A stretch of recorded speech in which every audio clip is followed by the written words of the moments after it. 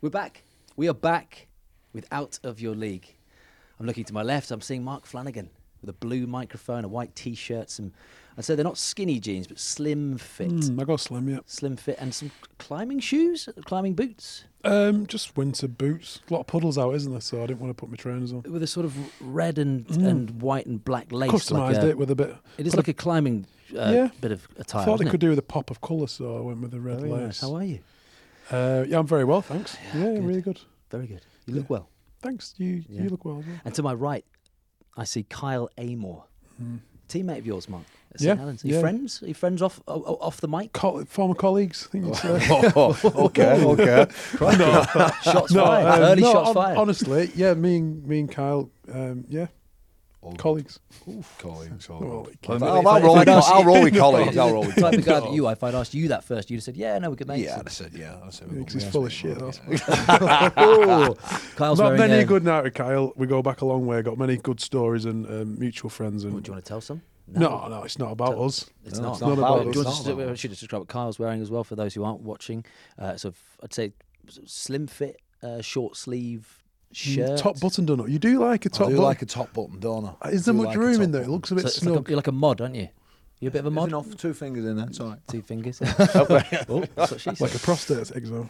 Yeah, we were talking about prostates, weren't we? Yeah, we were. I wasn't going to go there, Mark, but you've just mentioned it now. We were talking about get your prostates checked. Get your prostates The checked, reason yeah. we did check that, we didn't check Kyle's, but we went for a group wee, We all didn't we? checked each other. We went for a group wee, and Mark, yours sounded sort of powerful and consistent, and there was a bit of a drip on Kyle. So we sort of said, and he's 36. You asked me, should he get a check? I said I had the full rummage around a couple of months ago, so why not? You've given me food for thought anyhow over these next coming days. I'll give you food and thoughts. Lovely. Look, Mark, if I just stretch it a little bit further to your left, I see a fine-looking man with a fine head of hair. Yeah, we're all very jealous of his Grey you and I marl. are. Yeah, you keep saying, I think you're balder than I am, but look, let's address that at the time. I We'll think get you- John's opinion. Yeah, probably. Well, I didn't consider going to Turkey, and you did. Look, it's not about us, Mark. sorry. So, don't remember, we've got a guest here with us. It's You about, flustered. for those who haven't seen him yet, Mark, I'd say he's like a sort of, I don't know, like a Tongan Ken doll. He's perfectly groomed, isn't he? Sort of Tongan / Samoan. lovely Ken side doll. parting, grey marl jumper on him there. Very happy, Cuts and smiley bruises face. and Always very Always very Always happy. very happy. Can you tell who it is yet? I think it's John Asiata. It's John Asiata. Yeah. Or we should do a I song. was, Just sold my car to John Asiata. Just sold my car to John Asiata. But that's Nightcrawlers, by the way, that song, isn't it? Yeah. So, because I thought it was Mufasa, who's the guy, it's Friday, yeah, then Saturday, Sunday, what? yeah. But it's not, it's Nightcrawlers. Oh. And actually, I mean, the Leigh fans singing that, John, are just basically sort of giving money to WeBuyAnyCar.com, aren't they? And if they'd like to sponsor the podcast, Yeah. WeBuyAnyCar.com. Park.com. Mark, would you like to do it? Yeah, if you want to Just do it sponsor down camera. podcast, Which yeah, camera do you want to do it down? that'd Mark? be great. We're open to offers. And we'll buy some cheap cars. Yeah, and we'll just sing. Every penny helps. Yeah, every penny helps. Is that your full name, John Asiata? No. No, it's not. Can I? Can I pronounce it right? Atalani Selaseli Asiata. Yep. So it's Atalani John Salaseli Asiata. Or John is in there. Not Yeah, John's so not just like a John nickname. is in there. But since primary school, teachers sort of struggled to say my name, so they took out Atalani, they took out Salaseli, and just called me John. So they did that. They chose to Yeah, take yeah. out So your they, name. they sort of shortened my name, and then as I started playing league, it was just John Asiata. I never had Atalani and Salaseli. How do your parents feel about teachers choosing what to call you? Man, my parents are pretty easygoing. They just call me John now. So Oh, they don't really. The only time we use my name is if there is a Samoan tradition thing that's happening, or If you're in I have to trouble. use my passport or anything like that with my proper ID. That's the only time I use my full name. Mm. Well, as a guy commentating on games, I'm so glad that you do roll with John. I think a lot of people are. So Yeah, it'd that would be, be uh, helpful. yeah. And you two have got a little something in common as well, because actually John was born in Penrith. Right. Yeah. Right. But What? not that one, not the Not- Cumbria. Not your one. Oh, I was thinking, right, okay. I was Not the thinking, Cumbria. There's a wow. place called Penrith, Mark, in Cumbria. Got excited. Yeah, I know, yeah. Got Been to both. On the subject of Tonga and Samoa, so am I right in saying, so your dad is fully Samoan, right? And your mum is half Tongan and half Samoan. Yep. I mean, and obviously you were born in Australia. Australia, yep. So, childhood, tell us all about that. How sort of much was it influenced by a Samoan and a Tongan heritage? Yeah, I think obviously growing up, I was surrounded more with my Samoan side.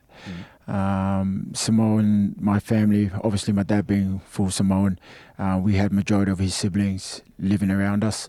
Most of my mum's family sort of lived in New Zealand.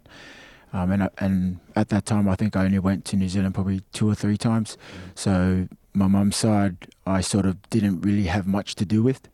And then obviously when I had the opportunity to pick who I wanted to play for, one of the main reasons why I wanted to go play for Tonga at some stage of my career was to sort of bridge that gap, to try and get our families back together. So for me was to understand where I was from, my Tongan heritage, obviously what they do traditionally because it's a little bit different. But then obviously one day go to Tonga and then meet everyone over there. So throughout that whole process, like it was crazy because a lot of people questioned if I was really Tongan. But obviously there's a lot of people outside of the family and friends that didn't know really who I am. So growing up in both traditions and learning about, Tongan culture, Samoan culture, it wasn't too much different, but there was little things in there that I didn't really understand of one culture than compared to the other. But it was one of the experiences that I've in my career, I'm glad I did because it bridged the gap between my family and brought a lot of people back together. Amazing. Yeah. That's the thing, isn't it? It's about culture, it's about blood, it's about history and heritage. It's more than just what shirt you put on, isn't it? Yeah. 100%. Can you give us an example of what you mean by the difference between one of the cultures to the other, just out of my own interest here? Yeah, I think it's the way they celebrate certain occasions. What we do in the Samoan culture in regards to sort of say weddings and stuff, we have a lot of let's say like high chiefs that come together, and then we also give gifts to different families and stuff like that, and people bring their own sort of gifts to give to you, but majority of the time we let's say we're not really receiving anything. We it's all about giving. Whereas in the Tongan culture, just the way they do it, they have like obviously a massive pig in the middle, a lot of dancing celebrations, and then they still don't quite understand what they sort of do, but it's the way they present their gifts and stuff to families and stuff like that. It's very different. Is that religious? Or is that no, I think it's just a culture thing. And for me, because I didn't speak the language, it also made it a lot more difficult. So majority of the time that I was there, I had to ask Jason, or can you like explain to me what's really happening? Jason Tamalolo, or whoever was there next to me. They sort of had to sort of briefly explain to me why they're doing this and why they're doing that. So it was still sort of new to me, even though I was in camp and sort of try to understand the culture of Tonga. But it's still pretty hard for me to sort of explain. As a kid then, did you go to the islands? What are your sort of memories of going there and exploring that side of things? Because you obviously were born in Australia, but it's not too far, is it, from where you were? Yeah, but I've only been to Samoa once, right. And I've only been to Tonga once. Okay. Samoa, I was only 8 when I went, so I don't remember too much, and I know that a lot has changed since then. And then Tonga, obviously, I went after the games against Australia and Great Britain a couple of years back. So you didn't feel like an Australian as a kid? I felt more like an Australian as a kid because that's where I grew up. That's where I sort of, I was raised in Australia.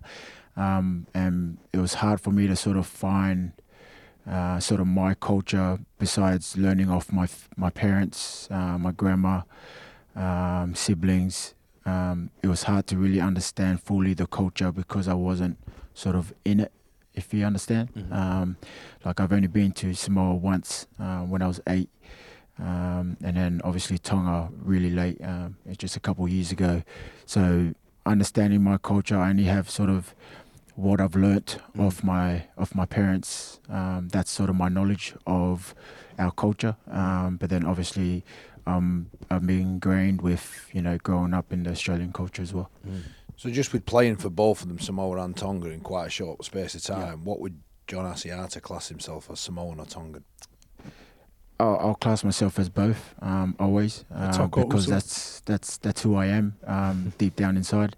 I'm part Tongan, I'm part Samoan, even though. Does that sit well with other players then, if you're rather than being in one camp as opposed to, you know what I'm saying, right? Yeah, I understand. I don't know. It's a hard question for me to answer because, obviously when I was in Samoan camp, it was awesome. Went into Tongan camp, they took me in. Right. But then the last World Cup, I was in Samoan camp helping the Samoan team out. So it's a question that I sort of can't answer. And it's a question that I hope that, as Toko Usos, we all accept one another, no matter who you are, where you're from, but to be able to just, help in some way. And that's what I wanted to do for Samoan camp. I knew that my decision of choosing to go back and play for Samoa, there was a great chance that I wasn't going to get picked, which I didn't. But I still wanted to help them throughout their campaign, which they allowed me to come back. There's a great bond between a lot of the Polynesian boys. I mean, on the field, the rivalry is as fierce as any match you'll see. But I think from the lads I've hung around with, who are Samoan or Tongan, or even for the Cookans, there's a real bond between the guys. I think because you have differences in your culture, but there's massive similarities as well, isn't there? Yeah, exactly right. I think the similarities that we have as both cultures is the amount of heart and love that we have for people. It's all about sharing experiences, sharing your culture. It's all about, giving, and that's what we do. We always look after each other no matter where you're from. And I think that's one of the things that I've learned from my parents is no matter what bad someone has done to you, don't use that to sort of want to get revenge, because that's not what we're about. No matter how bad they are to you, because I'm also Christian, the way I walk my life is I want to treat people the way that I want to be treated. And if they do bad to you, then that's their decision. But I got to treat them the way that I want to be treated anyway. So, but most guys that I know in the Pacific culture, it's all about, what can you do to help a brother out? And it's always been like that. So your wife as well is part Tongan because her mum is from Tonga, which throws another dynamic into the mix, doesn't it? I thought it was a good place to start with the pod, really, because obviously you missed out on the World Cup, which must have been really disappointing. And as you just sort of briefly said there, for those trying to work out, hold on, when did he play for Samoa? When did he play for Tonga? It was Samoa first, then it was Tonga, right? And then you wanted to go back and play this World Cup in England that we just had in a Samoan shirt, but that didn't work out. What was that like for you when you didn't get the call? I was pretty gutted, but I knew the decision that I made to go back, that there was a good chance that I wasn't going to get picked. Obviously being over here in Super League, and then you got, majority of the guys playing in the NRL, obviously the coaches around there. You were playing Championship last season as well. Yeah. So that was another factor that I sort of took in. But I know what I can do. I knew my style of play. I knew how of a player that I am, that I can, what I can give to a team. And if I got picked, I was happy. But if I didn't, obviously I was disappointed. But in some way, I knew I was going to try and help them with their campaign. So how did the coaching staff at Tonga, when you told them that you were thinking about going back to Samoa, how did that go down? He's a traitor. No, really good. Wolfie was really good with me. I called him and I sort of explained my reason. And he said, whatever's in your heart, brother, you go with that. And he wanted someone to, obviously play for Tonga. If his heart's there, then that's where he wants you. And for me, my heart was with Samoa to go, hopefully play World Cup, because who knows, that could have probably be my last opportunity to do a World Cup. Well, is it your last though? The way you're playing, there's another World Cup in us. Yeah, there's another one in 29. 30 now. So you've still got a chance for another World Cup. This means it's going to be Tonga this time though, doesn't it? No, it will still be Samoa. But come on, you've got a World Cup in you in 3.5 years. Yeah. I look after my body pretty well. I do my best to make sure I'm ready to go every week, and as long as I can keep doing that, I put myself in a pretty good You know, Yeah. I will put myself in a chance to make it. So we're not ruling another World Cup out, John. I like it. I won't rule it out. It's actually a really interesting debate, Kyle, Mark, and John, because I read an article where you said if actually everyone played for their heritage side, right, whether that's Tonga, Samoa, whether that's Fiji, whatever. You know, we've seen it actually in the Rugby Union World Cup at the moment. Fiji's performance is unbelievable, Unreal. right? Incredible. That the World Cups would become far more competitive. They wouldn't be Australia, New Zealand, England dominant. I mean, whether that's going to happen and financially, there are so many reasons. But in a fairy tale world, what an idea that is, John. Yeah, that would be one thing the international game I think should push for, because it makes the competition just so much better. You see the likes of the boys that came back for Samoa this year, the guys that have gone back to Tonga last year, the difference it makes to the game. Obviously, when we played Great Britain, a lot of the boys went back for Tonga and they created history that they beat Great Britain, but then they also beat Australia, which no one gave them a chance. But what they have done as a collective and as a group has inspired a lot of other Polynesian and Pacific players to actually, you know what, let's go do this for Samoa, let's go do this for Fiji, let's go do this for PNG. And it just makes the competition so much better. And I think that's where the international game should go to. But then again, you always have that financial thing that that's the thing. I think the financial thing's massive because, as Andrew Fafita touched on the last podcast, him and Jason Tomalola were the pioneers. They were the first two big names to kind of commit their future, international future, to Tonga. Now I think it's up to the governing body of the NRL, the Super League and the International Rugby League to really back that decision, because I think it's $50,000 to play for State of Origin per game. Probably similar to play a couple of games or a series for Australia or New Zealand for England. So they should spread that wealth through to the smaller nations. What do you get for Samoa, Tonga? When I was in Samoa, we got maybe 1,800. Chalk and cheese. There you go. So it's not much. And lads shouldn't have to take pay cuts to represent the country of their heritage. It's not on the same scale as obviously Samoa and Tonga. When I played for Ireland in the 2017 World Cup, we got given $210 a week. So we got paid dollars, not even pounds. So we got what? 800. But we were there for 4 weeks. We got $840 for a month. Like, most of the boys were getting it in their hand in Cairns, crossing the road and putting it in the casino, and it was gone in about 3 minutes. Yeah. So, it was, so I agree with what you're saying, Flash, but unfortunately I don't think the game has got the money to distribute it out, to spread it out properly. But I don't think players play State of Origin or for New Zealand, they don't play Australia. For money. They don't play for money. I wouldn't have thought so, no. But I think that's why it should help the developing nations.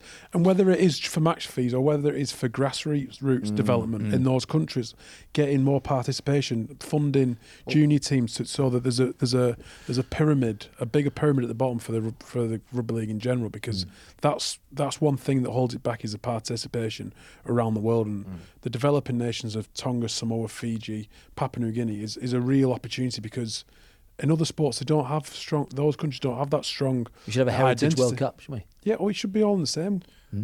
But like I say, with rugby union, you look at rugby union, the international game, how popular that is. Yeah. Now we need to get league into a place where it's not just England or Great Britain, Australia, New Zealand. We've now got Samoa, Fiji. I'll throw Papua New Guinea in there. I think the rate that they're developing players and climbing. A lot of players now in the NRL from Papua New Guinea, and aren't they on about putting aside? Aren't they on about that's one of the sides that are trying to get in. I think that I agree 100% with what John's saying. The more we can get these nations up and running, and I mean up and running by in terms of competing in games, regularly, particularly around World Cups, then it's only better for the international game, and that's how you get more eyes on it. If you go into a start of a World Cup and there's genuinely 5 teams that could win it, well, it makes it miles more interesting, doesn't it? Yeah. Just quickly on that, do you ever think about playing for Australia as a kid? Was that never in your mindset? As a kid, I didn't even think I was going to play NRL, to be honest. But you were playing NRL quite young, weren't you? Well, I debuted at 21. I just turned 21. But obviously, I didn't make any websites till I was 17. I got injured, got to like 122 kgs. Was going to give up the game as a young kid.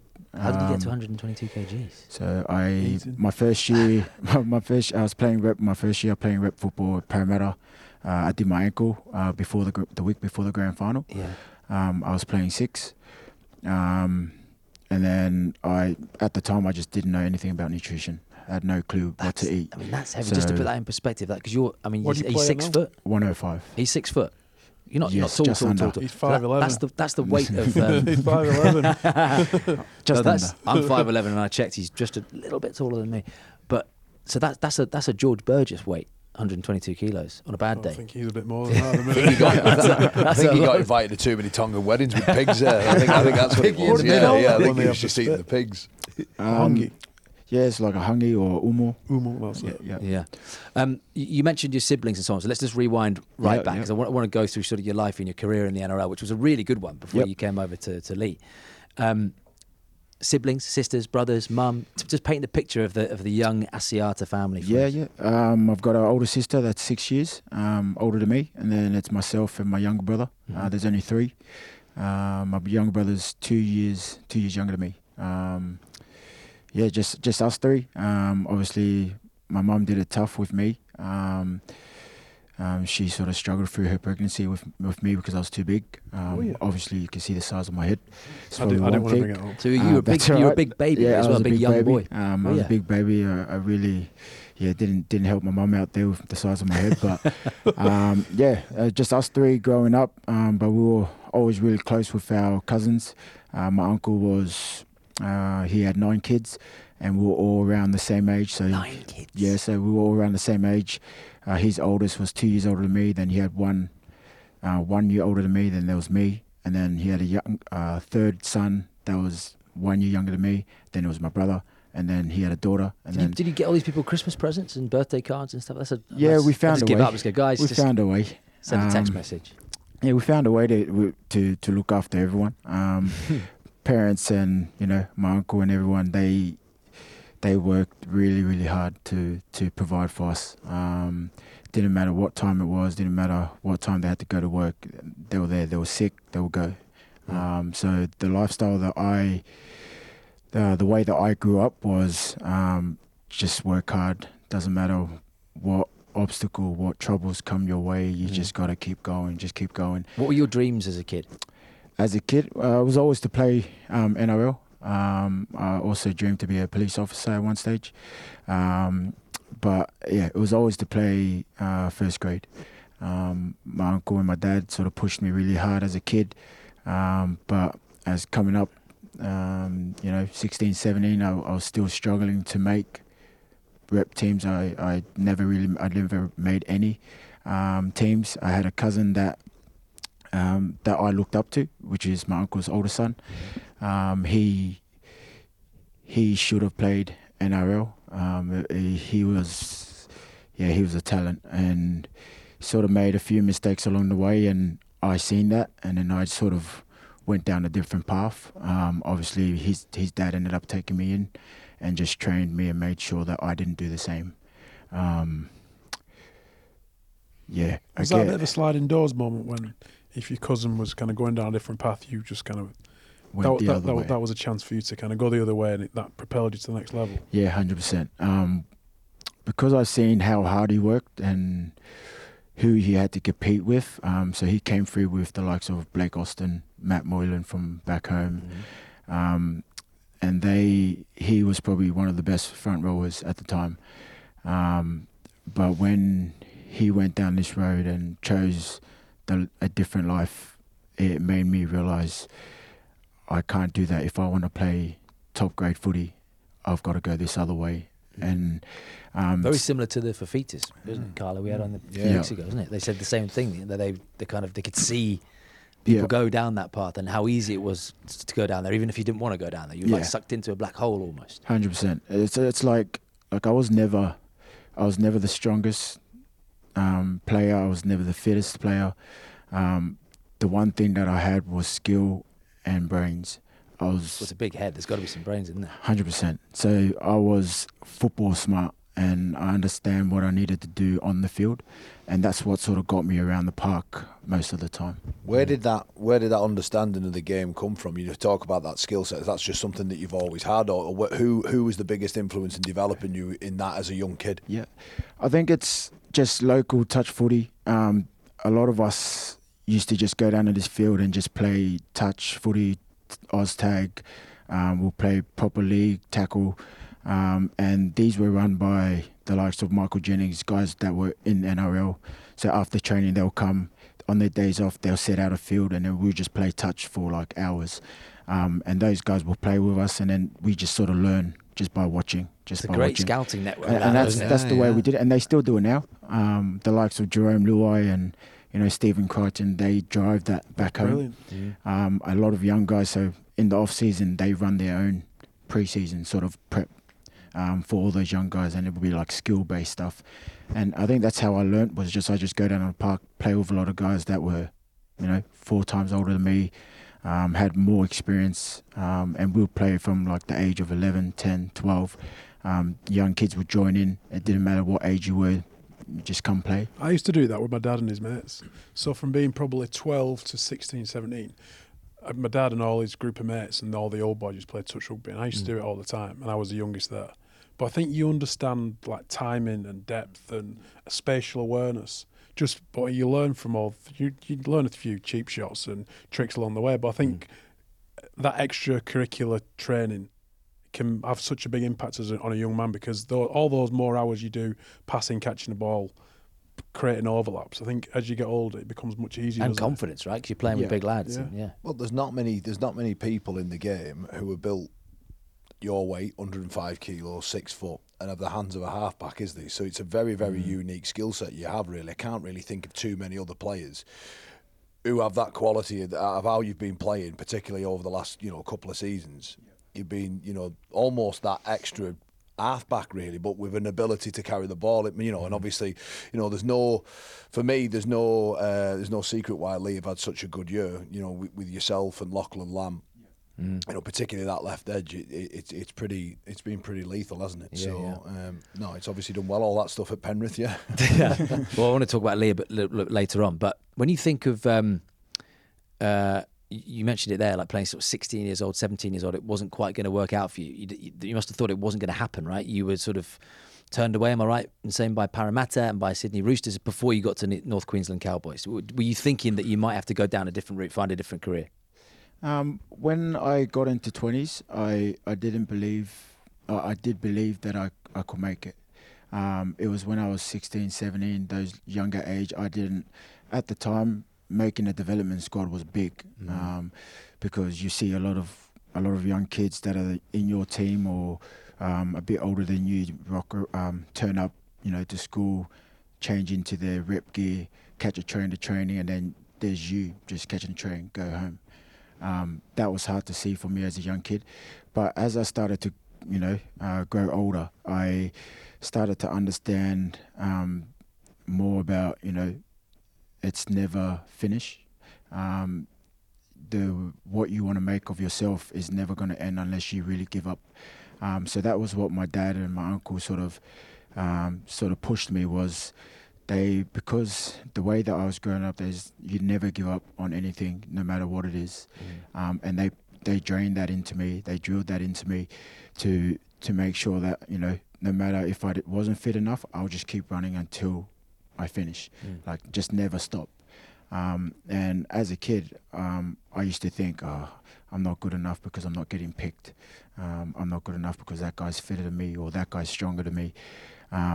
It wasn't until I hit 20s is that I started to understand, okay, I'm here for a reason. I can do this. I just need to keep going, don't stop. So when I turned up to training for 20s, I was given one rule, that I was to come back at 111. If I didn't come back at 111, I'm gone. Down from what, 122? From 122. Which club was that? Roosters. So I was given that ultimatum that if you come back and you're not under 111, you're cut straight away. You don't even get to train 20s. And how long do you have to 3 weeks. 3 weeks to lose 11 kilos? Yeah. Jeez. So I had a trial match for Roosters. We played West Tigers. You can't do that. So That's mad. yeah, It's dangerous, isn't it? crazy. That's dangerous, yeah. It's I crazy. could do with but I that did now. it. How did he do it? Saunas? What did he do? Man, Obviously, I cut the just strap trained, out. I just trained my uncle would pick me up in the morning, train me in the morning. I'll go to school, come back, train me again in the afternoon. I did that every single day. I got down to 110. So you weighed in, and they literally weighed you in, I and was then accepted 110. you. Yeah. And So then you I trained ended up twice a training, day for 3 weeks. pretty much. Oh my god! Didn't stop. He took me everywhere that I needed to go. Whether it was road runs, he would drive next to me, and he would just drive slow while I'm running. What amazing. Like a And Rocky film. Me and his son, we used to do that just flat. We Amazing. just keep going. Yeah. So there's a lot of, my whole career has been about working hard because him and my old man pushed me so much. I love that. I'm not sure there's too many, and I don't mean to sound way older than my time. I don't think now there's too many young lads who'd be able to do that, or who'd want to have the desire. Yeah. Do you know what I mean? I don't think that.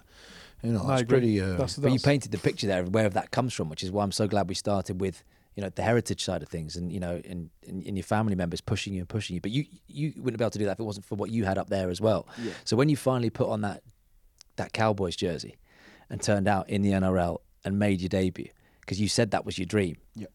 Take us back to that moment, walking out in that stadium, looking at that crowd. Yeah, it was very surreal. Obviously, I went to Cowboys and I was injured, so I had an operation and didn't know how I was going to go. Greeny sort of gave me a chance to just, come with me, I'll take you. Just work hard, that's all you need to do. And then I did that, and then he told me that I was making my debut. I told my old man, and we shared some tears because this is what we dreamed of. So my whole family made the trip, and yeah, it was unreal. The speed of the game. We played Melbourne Storm, and the speed of the game was fast. And because of me, I just sort of chase everything. That's what I did. I think I lasted 5 minutes and I was gone. I was like that, mate. I think we all but it do was- that, don't we? I think it was just, for me, when I got told I was making that debut, it was like, thank you to my dad. Like, in my mind was just, thank you to my dad, thank you to my uncle for pushing me and believing in me. That And belief's massive, isn't it? It is. And that's it's been driving me through my whole career, because there's a lot of people that I know that never really gave me a chance. But it was all about me and, do I believe in myself to be able to overcome this? Do I believe in myself to, play 80 minutes? Do I believe in myself to come back from an injury? Those are the things that play in your mind mentally. And I think as a young kid, learning a lot from my old man and what they did for me, sort of shaped me the way I am today, the way I think, the way I approach, just life in general. We've interviewed now a few since I've been coming along, and one thing that's a common theme amongst the players that we've spoken to is that belief, whether it's from a coach, one person, obviously your father in this case, but one person in your career flash can have a huge effect on the outcome of where you are Good in that and bad, moment. right? Yeah, good and bad, yeah. And it's just crazy, isn't it? That so many people.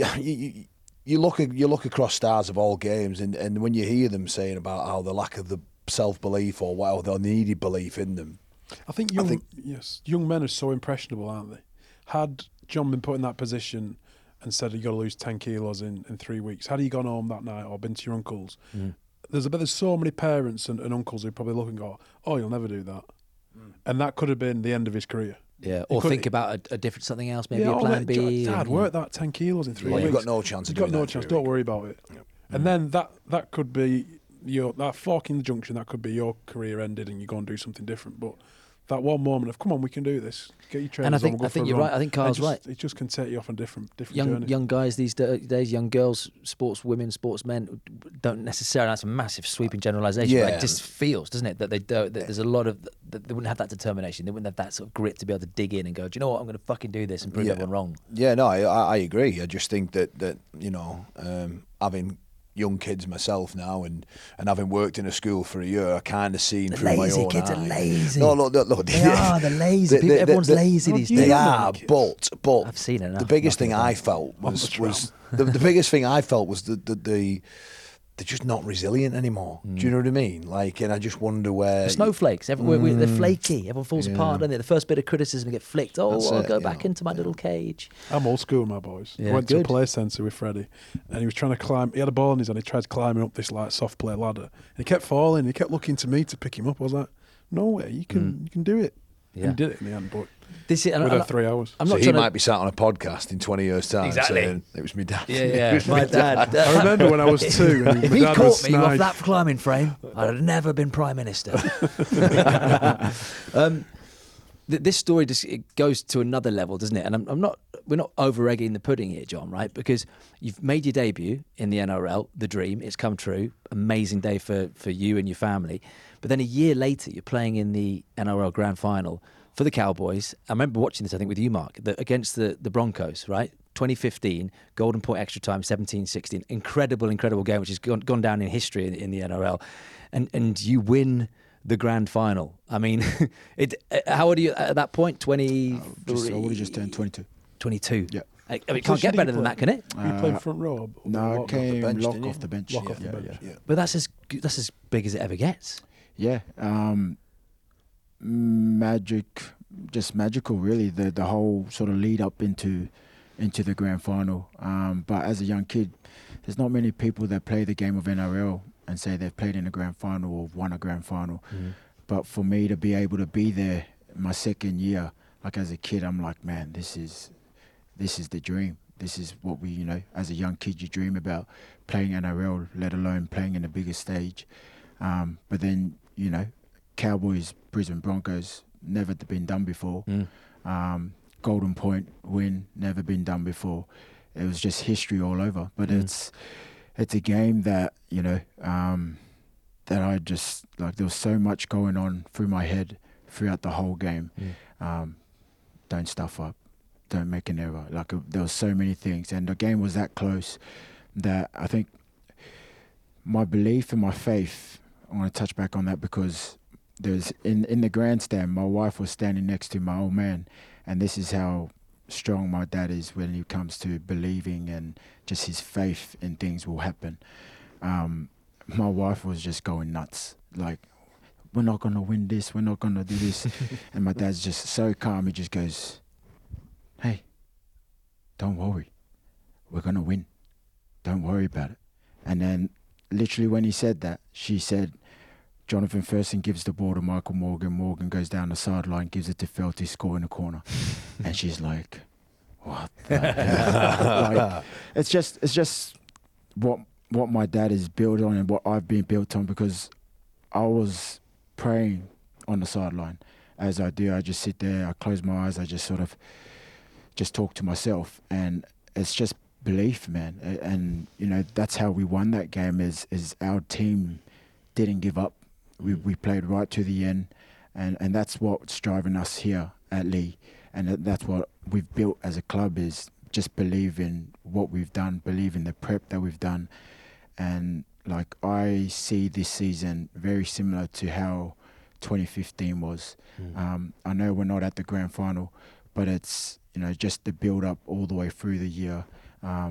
It's just all about believing and just trusting the process, trusting what we need to do as a team, trust your players next to you that they will do their job, and that's how we've built such a great team, even though no one gave us a chance. So just on that grand final, you talked about when you'd done your NRL debut, what Dad and Uncle were like. What was he like after a grand final win? He was buzzing. I can't say buzzing.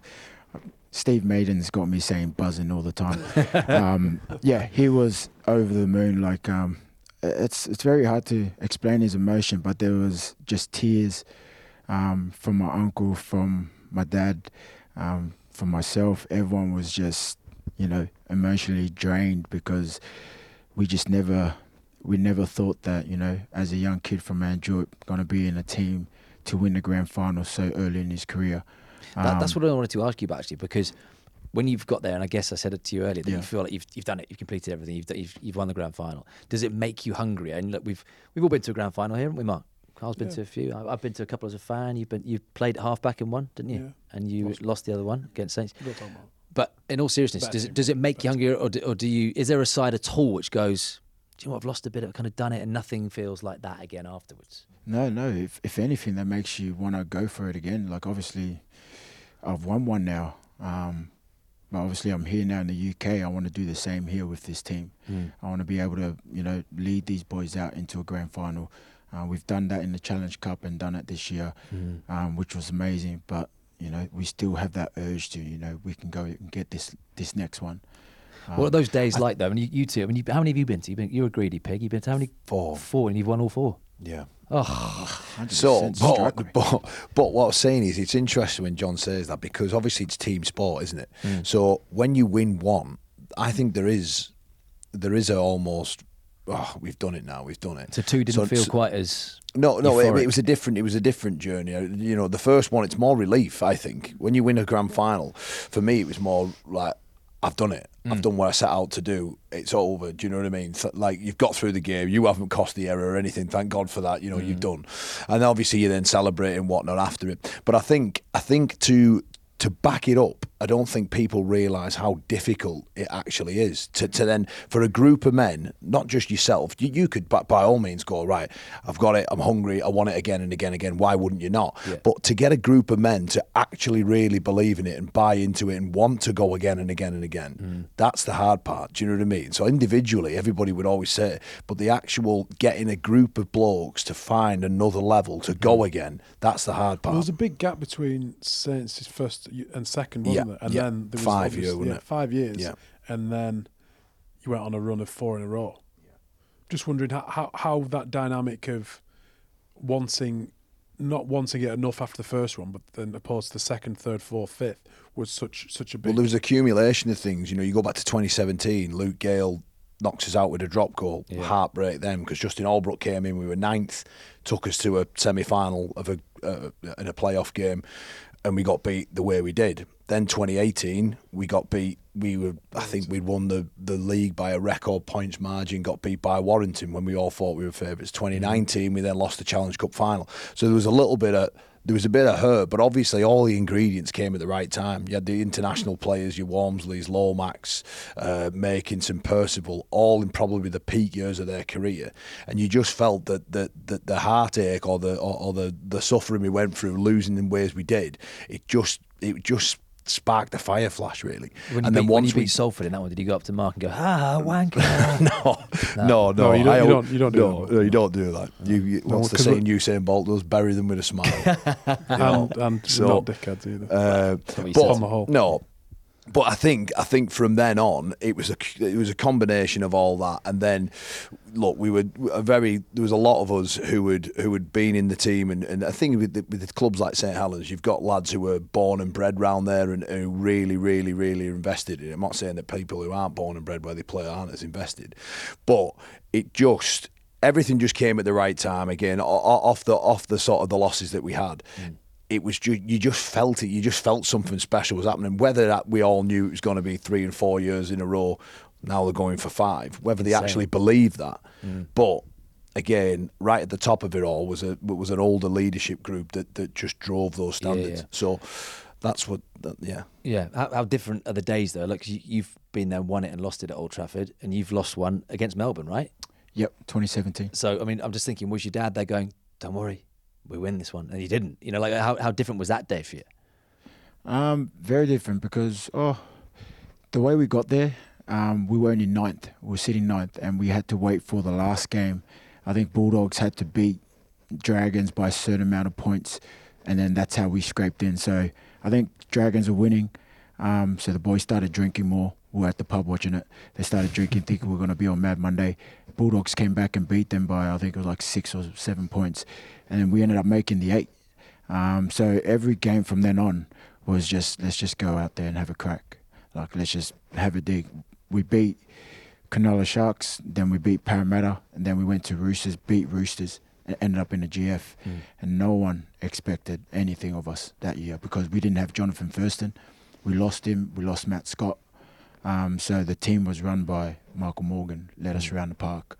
So no one sort of gave us a chance, because we were down on big men. But then, obviously, as a team, we're like, we can do this if we just make sure that every game is just 100 miles an hour. Just give it your all. And if we win, we win, we carry on. If we lose, at least we had a crack. Yeah. Is that? I mean this in the right way. Is that similar with Leigh?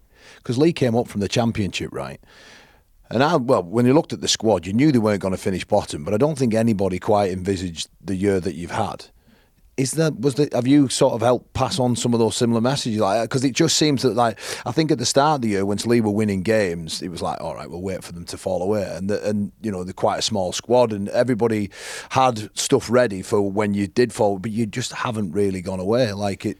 No, I think our whole preseason this year was just built around just hard work and just effort, and then also just believing in who we have. Like we all understood that we weren't, a lot of boys came from teams that people call them rejects, but then also a lot of boys, were young. We didn't have a big squad, and then obviously the boys that were there last year, we understood that we built a pretty good foundation for those boys to come into. Last year was all about building something that we can hold on to, and moving into Super League, which is all about belief. And that was always there in 2022. Coming into 23 was making sure that we can pass on that message to those other guys.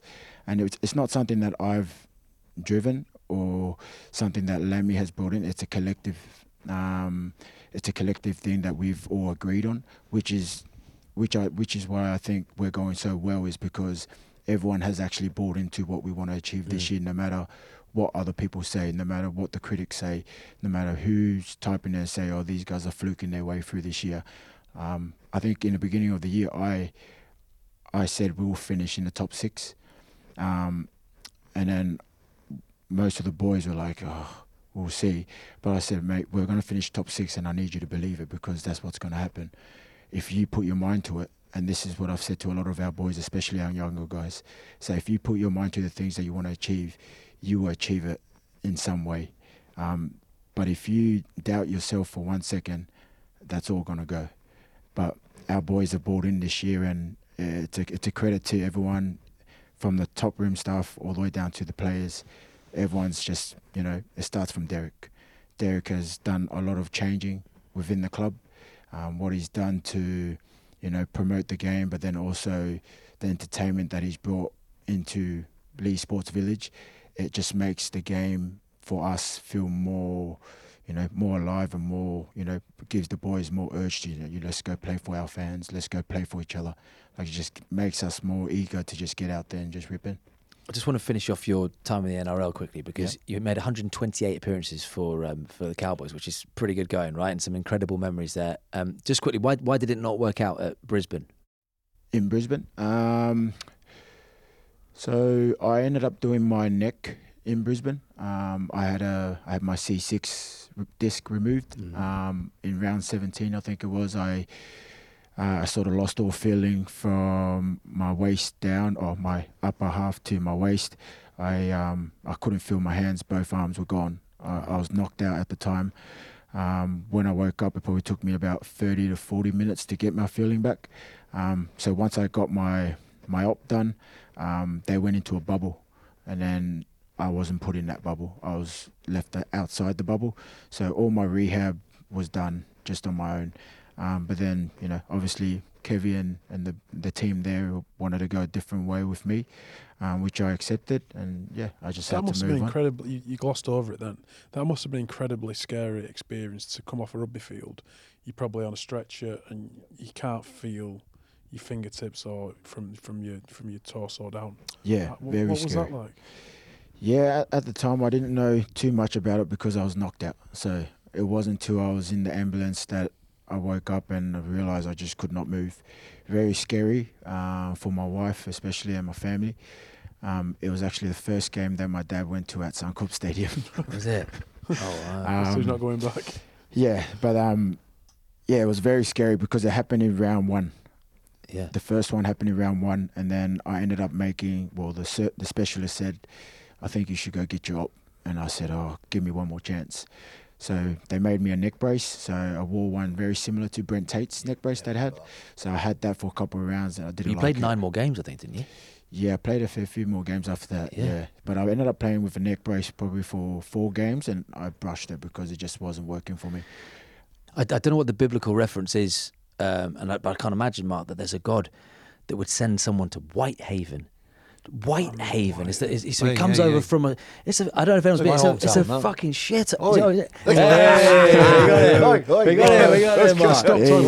We got him like a kipper. We got him like a kipper. Because that. So you come over from beautiful, playing the Suncorp Stadium, beautiful. Brisbane, and a little bit of we obviously Cowboys for years, and the Bulldogs. And then you're in a Leigh shirt away. I mean, it makes Blackpool look like the King's Road in Chelsea. Whitehaven. I'm going to walk out. Come on, in all seriousness, what was that experience? Because that is, and it's worked out unbelievably. And look what you've done with Leigh this year. Look where you're going with Leigh. But come on, when you first started, you must have thought, God, what's God doing to me here? This is a test, isn't it? He doesn't like me very much today. Well, I like you said, is this a test? Everything that we do in life, especially for myself and the way I live my life, everything is a test. I always live by Philippians 4:13, which says, I can do all things in God who gives me strength.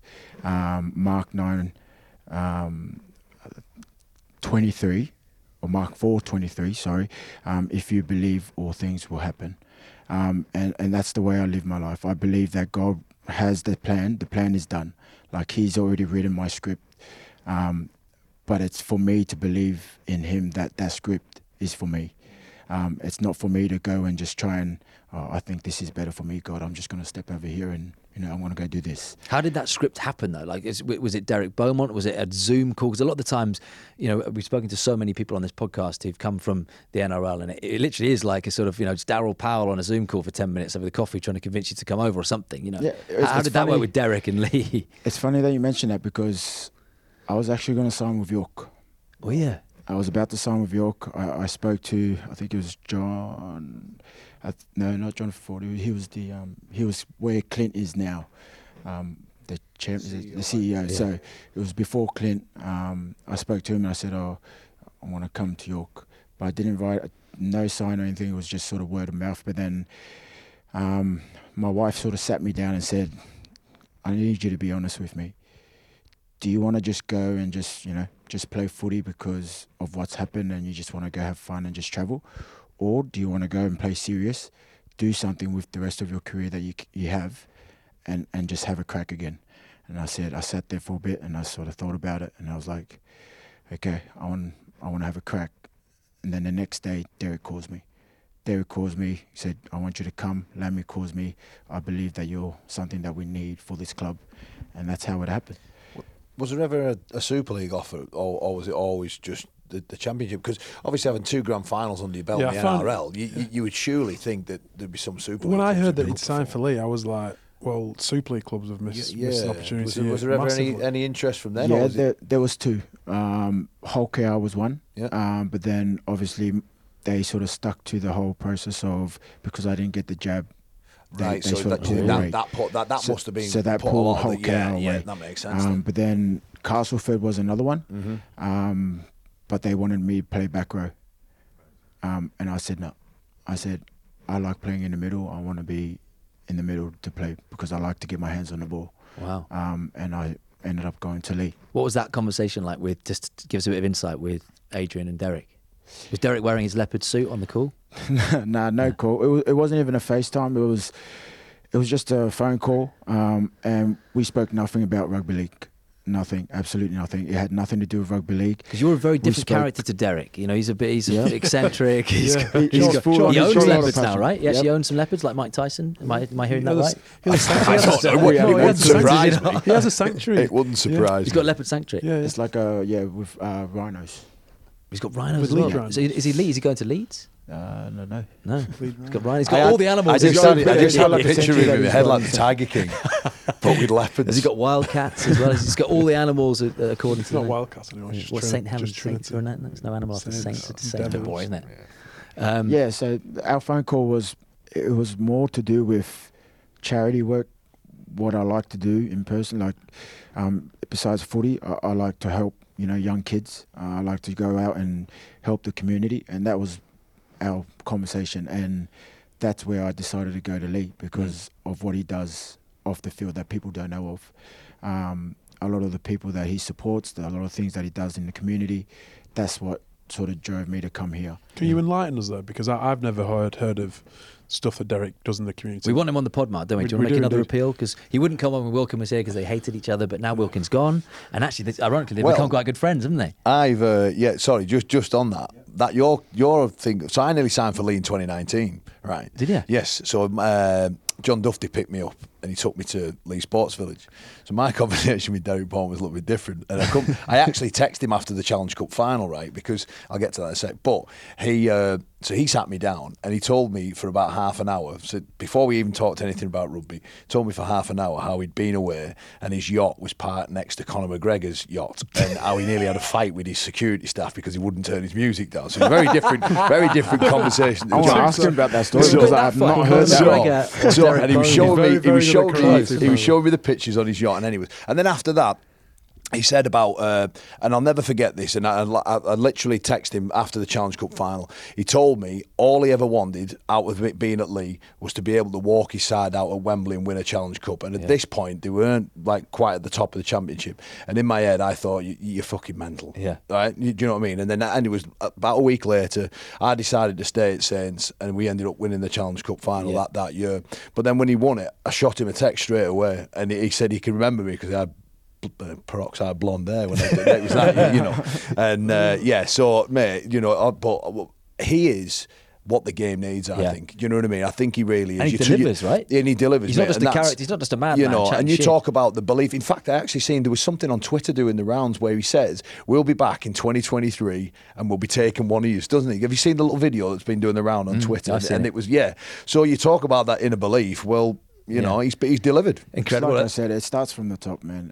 And Derek's done that, and it's contagious, man. Like, if he's believing at the top that we can achieve this, it's just going to rub off everyone else. But you can see people who've rejuvenated their careers there, like Charnley and like Hardacre. They've got some big players there who've got big game experience, haven't they? Who've had a point to prove. Tom Briscoe and Zach Hardacre, both international outside backs who probably weren't wanted by their clubs. Look what it makes Zach, the Josh Charnley. He was nearly going to give the game up and go back on a building site. Jack Hughes, they've all played at big clubs and told they're not wanted. Well, they've got a reason to win, and that's just to prove a point, prove people wrong. You put a talented coach in there, Lachlan Lamb, who's come from like fringe NRL, who probably wants to show what he can do, but plays like him, and then some team cohesion, a bit of team spirit, and a mad owner, and you've got Challenge Cup winners. It didn't seem fair having John though in the Championship in a Leigh shirt. Did it? It was almost like, remember Jonah Lomu with the game back in the day, but you just cheated. It just didn't seem right, did it? It was like when, I mean, I don't know how much you know your union, but it was like these All Blacks playing for Northampton when they were in the Championship. I think he knows who John Lomu was. No, but you know, but it's in like when Northampton were in the Championship and they were just walking past teams and battering them by 100 points again. That was what Asiata was doing, wasn't it? You got to work on obviously Premier Sport and doing quite a lot of your games, and you were winning like 70s, 60s, and it was almost like Can you take anything from that? Like Space Jam. It was more one like or two. Which one? One. The original. Yeah. Just going back before Kyle interrupted. What what does Derek do in the community? Because he gets portrayed in the media as this kind of clown. Yeah, a bit of a clown, and probably just drives around his Lamborghini. But I'm getting the impression from you that he does a lot more for people than people probably suggest and perceive. I think Derek is one of those people that doesn't like to show off and show people that I'm doing this for this person, this person, this person. All of that is kept to himself. He just does it off the kindness of his heart. And I think that's what that drove me the most, is because he told me that I don't go out there and promote that I do all this stuff. I don't just chuck money here, I do this here and that. I keep that to myself because that's what helps me, keep going every single day, is to make sure that I can help different people, overcome what they're going through. And that's what drove me to come to Leigh, because that's what I love. I love helping people. I love the community side of things. I love being able to make an impact on someone's life and help young ones, fulfill their dreams, or help young ones, overcome, being bad on the streets and, making a different choice that they can go and, fulfill a dream that they've always had. But Derek does a lot. with different people. He does bike riding for raise awareness for charity. He goes out to communities. Compassion in Action is one of the charities that we do with a lot of the veterans as well, that we turn up and do things for. A lot of the Darien House, we do stuff for them. But there's a lot of things, I probably don't even know all of them, but he's actually got a heart of giving.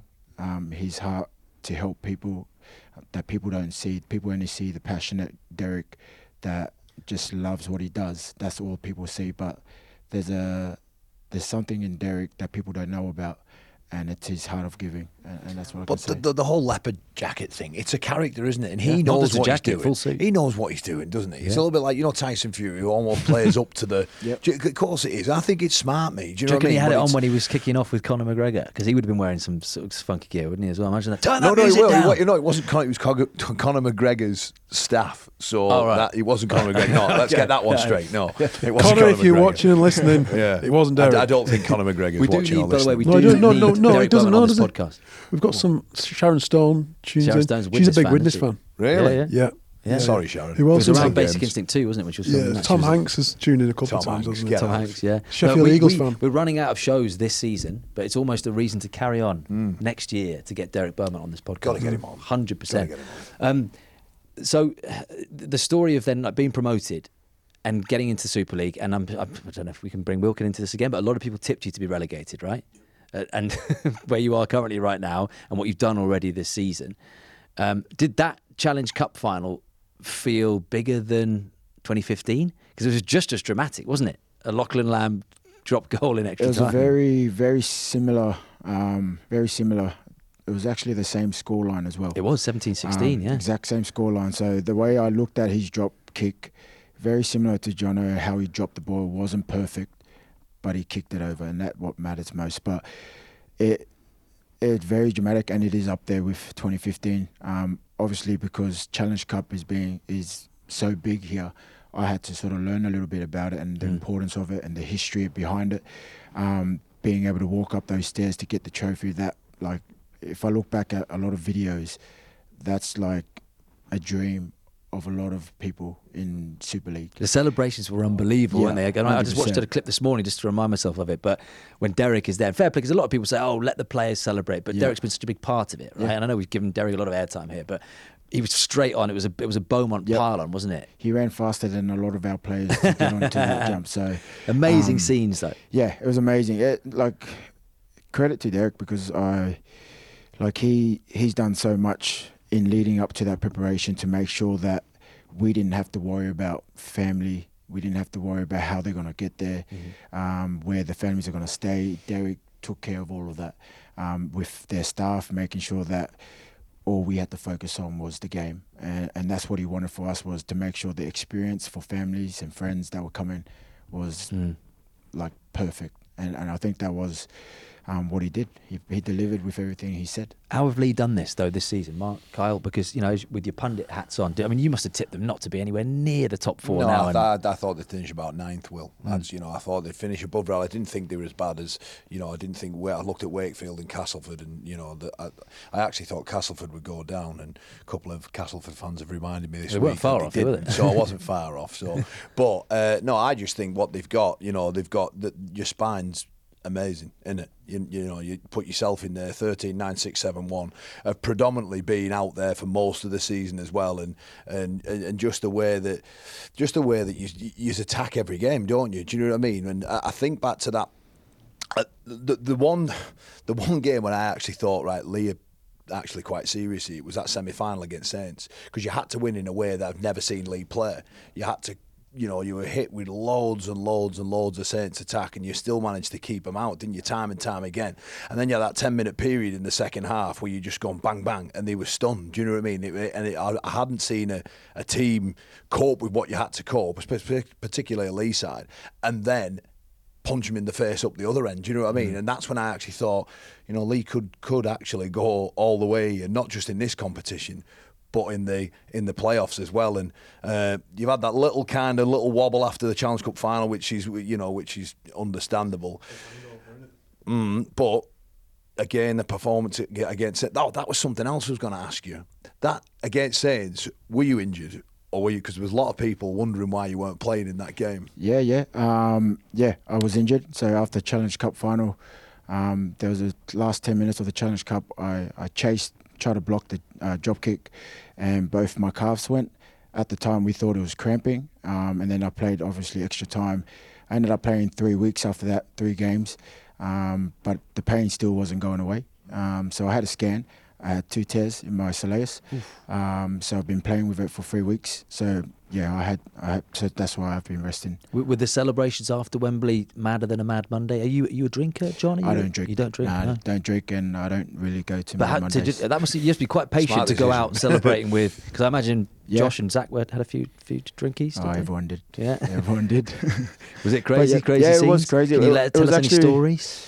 No, not really any stories. We all sort of stayed back at the hotel. We had a function room, and all the family and friends were there. Kids were still running around. It was like 2 a.m. in the morning, so kids were still there. It was just very different to the way I thought people would be celebrating. Everyone was on the dance floor, just having a really good time. So it was a very different celebration to a Mad Monday, that's for sure. We've got to get into a talking point, haven't we? Because you mentioned the St Helens semi-final. Yep. So obviously we're going to talk about the tackle, Yep. which I know you've had a lot of criticism for. First thing I wanted to ask you, and Mark, you might know the answer to this. Carl, you might know the answer to this. People listening might know the answer to this. That tackle, have you done it before? Did you do it in the NRL before? The tackle around the legs, Yeah. doing it The my head, whole life. the head to quad, head to wherever you want to call it. Is there a name for it? A grass cut. A grass cut. Yep. So you've tried and you've Done it successfully. my whole career. Have you? Yeah. And did you get any shit for it before? No. First time. So the technique is, and I think Kyle and I and lots of players would have played first grade, and when a big ball carrier is carrying at you and they've got really good leg drive, you usually go low to stop that leg drive. Now I think in that match it was Walmsley and Parsi, you went low on, and they've ended up having quite bad injuries, haven't they? Yep. And you came in for a bit of flack on the back of that. Now, I don't think, having met you, you'd ever want to injure or hurt another player. Yep. But has it made you think about your technique going forward and not wanting that to happen to another player again? Or is it something you're used to, you've done it your whole life, and it was just an accident that went?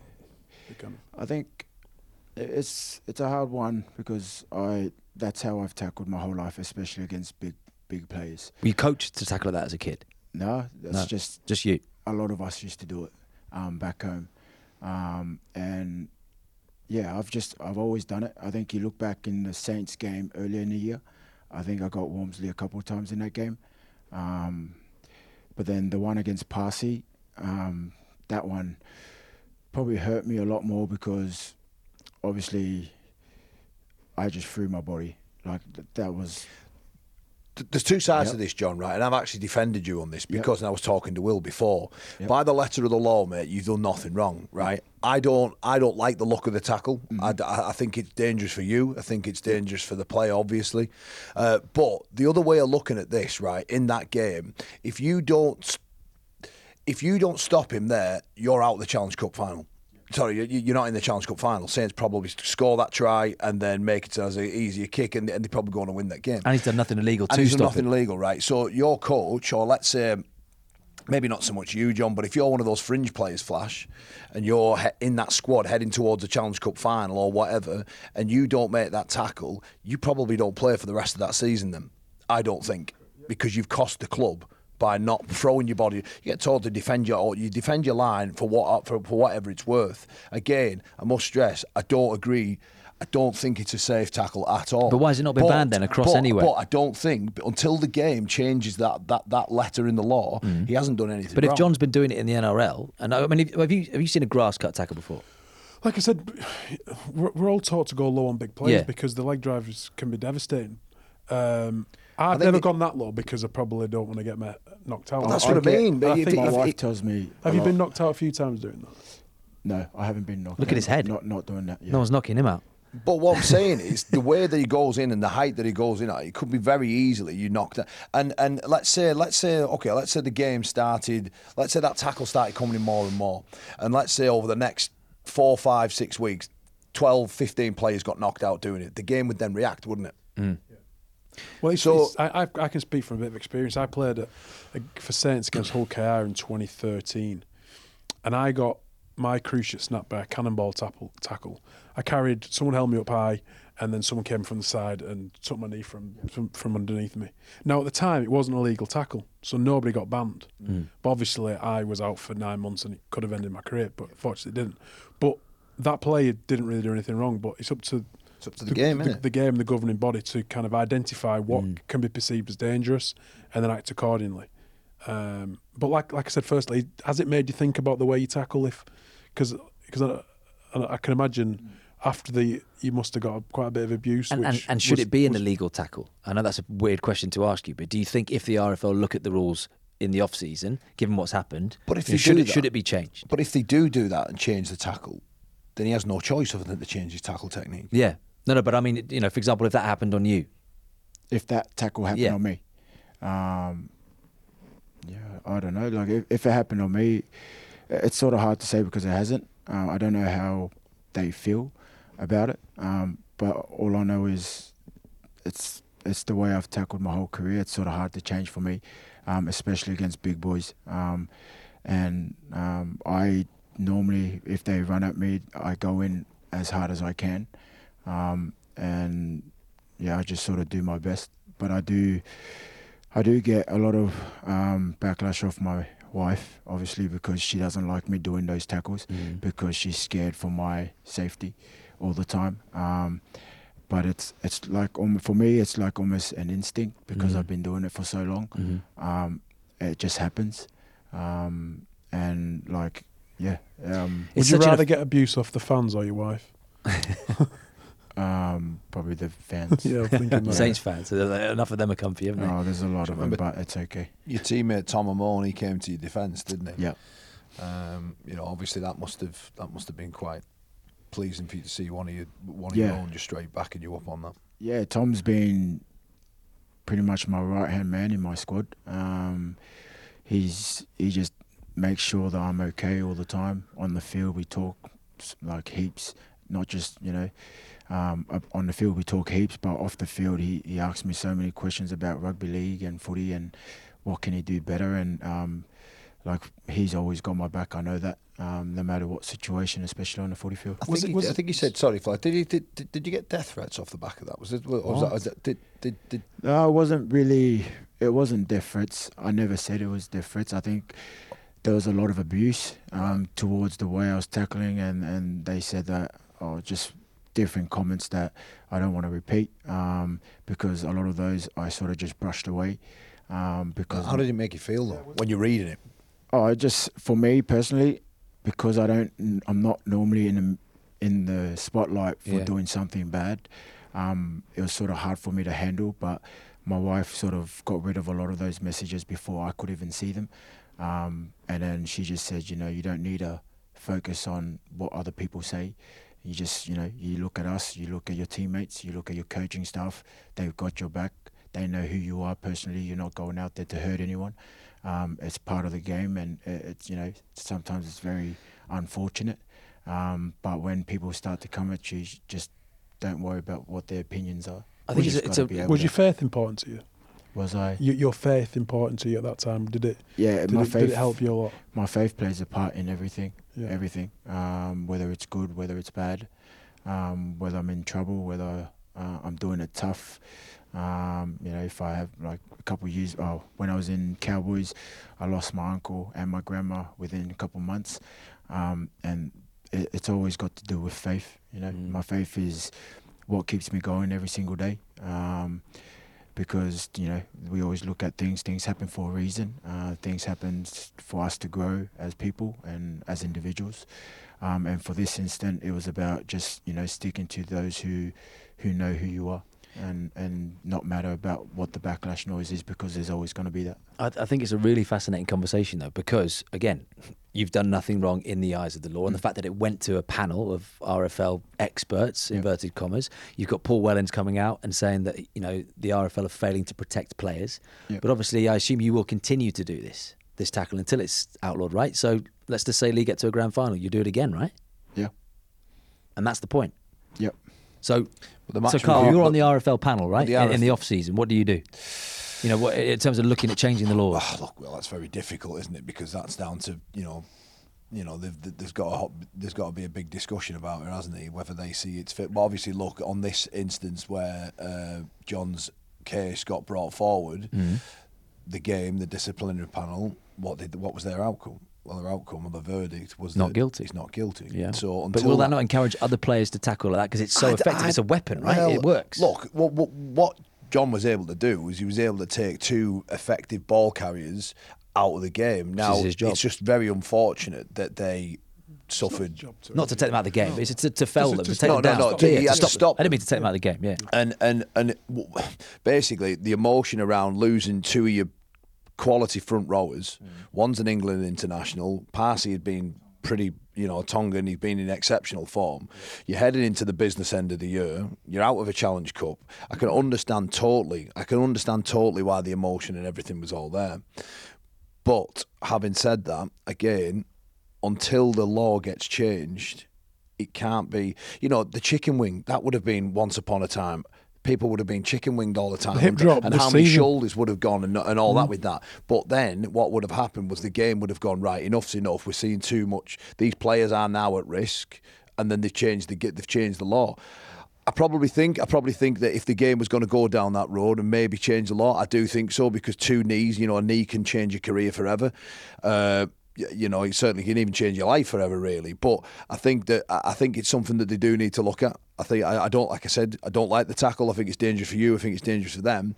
But without going round the houses over and over again, until that law gets changed, John Asiata hasn't done anything wrong. I was actually very, very fast before I had my knee injury. And it changed me. Yeah. That way you had to move to a different position. Yeah. Could have been halfback Slowed me throughout down. your career. Yeah.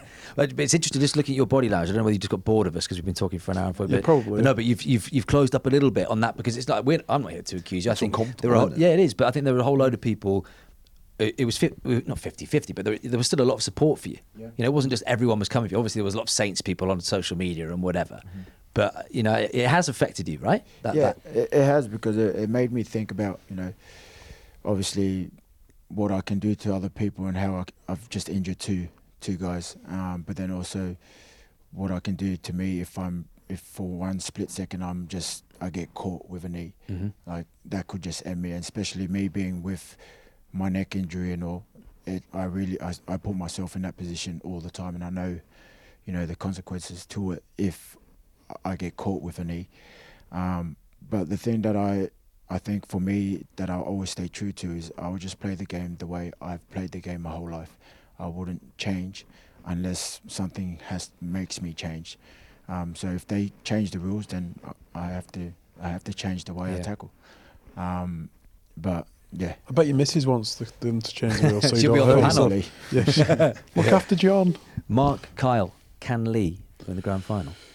Well, of course they can. They've showed in the Challenge Cup semi against Saints and in the Challenge Cup final that they can turn on a big performance when it matters. Will they? I don't know. I think Wigan, Catalan, Saints will be hard to beat looking at the form, but they've got the strike, they've got the experience, and I think momentum's big at this end of the season. I think they lost a tight game to Saints, and then but I think another good win going into playoffs, and you never know. There should already be a documentary about Leigh, shouldn't there? There really should be, in terms of, because the characters they've got there, the owner, the players. Well, if they've done an all or nothing this year, that's what they've I missed mean. the right one, haven't they? But to answer your question, look, obviously now doing what I do, you have to have an opinion, otherwise it's pointless doing it. I think Leigh have been very, very, very successful. I think obviously winning the Challenge Cup is huge. I don't think they win the grand final. I think they've You think Saints go 5? I don't know if Saints go 5 either. Obviously, look, Friday night's going to tell us who's going to get those 2 home semi-finals. That's big. Yeah. And if it goes as you would imagine that Wigan would finish top, Catalan second, Saints third.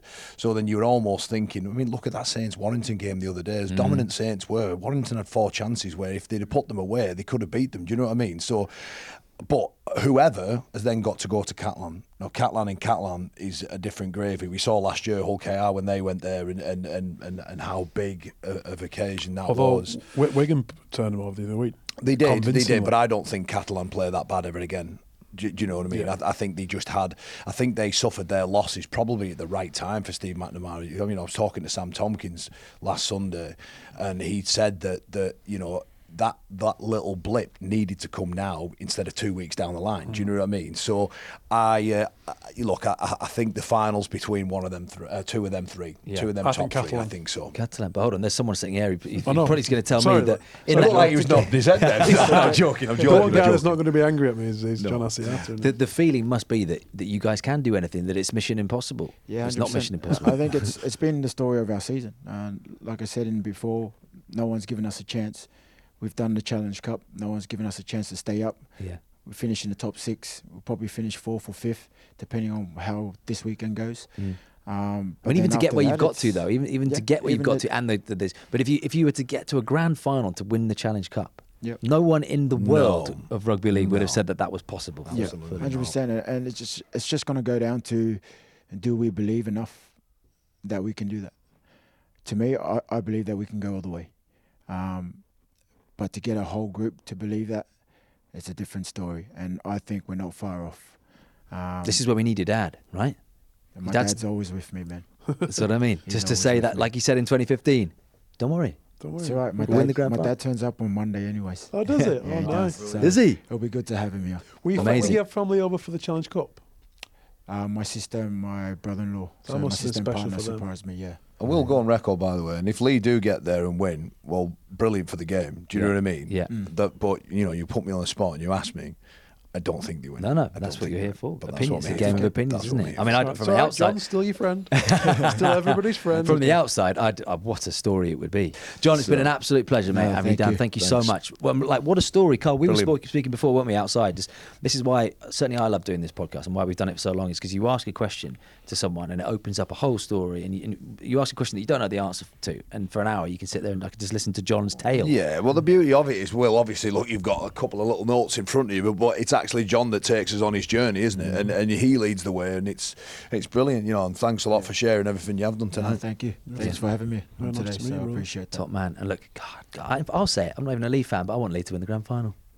Yeah, there we go. And I want a night out with Derek Bowman and Derek. I want you on the podcast. But it's going to have to be next season. I want a night out. He looks mad. Months ago, we were trying to set Derek Bowman up with a charity boxing match with John Wilkin, which I'd still like to see. But I think now they've become friends, they wouldn't do that. It wouldn't be as vicious as we'd expected. John shit himself and thought, well, I'm going to be friends I with want to be friends because I want to get near Conor McGregor's yacht. You pathetic! That's why you're not here anymore. Thanks for watching, listening, everybody. At Out of Your RL, Thank you. John Asiata. Thank you very much. Thank you very much. Bye-bye.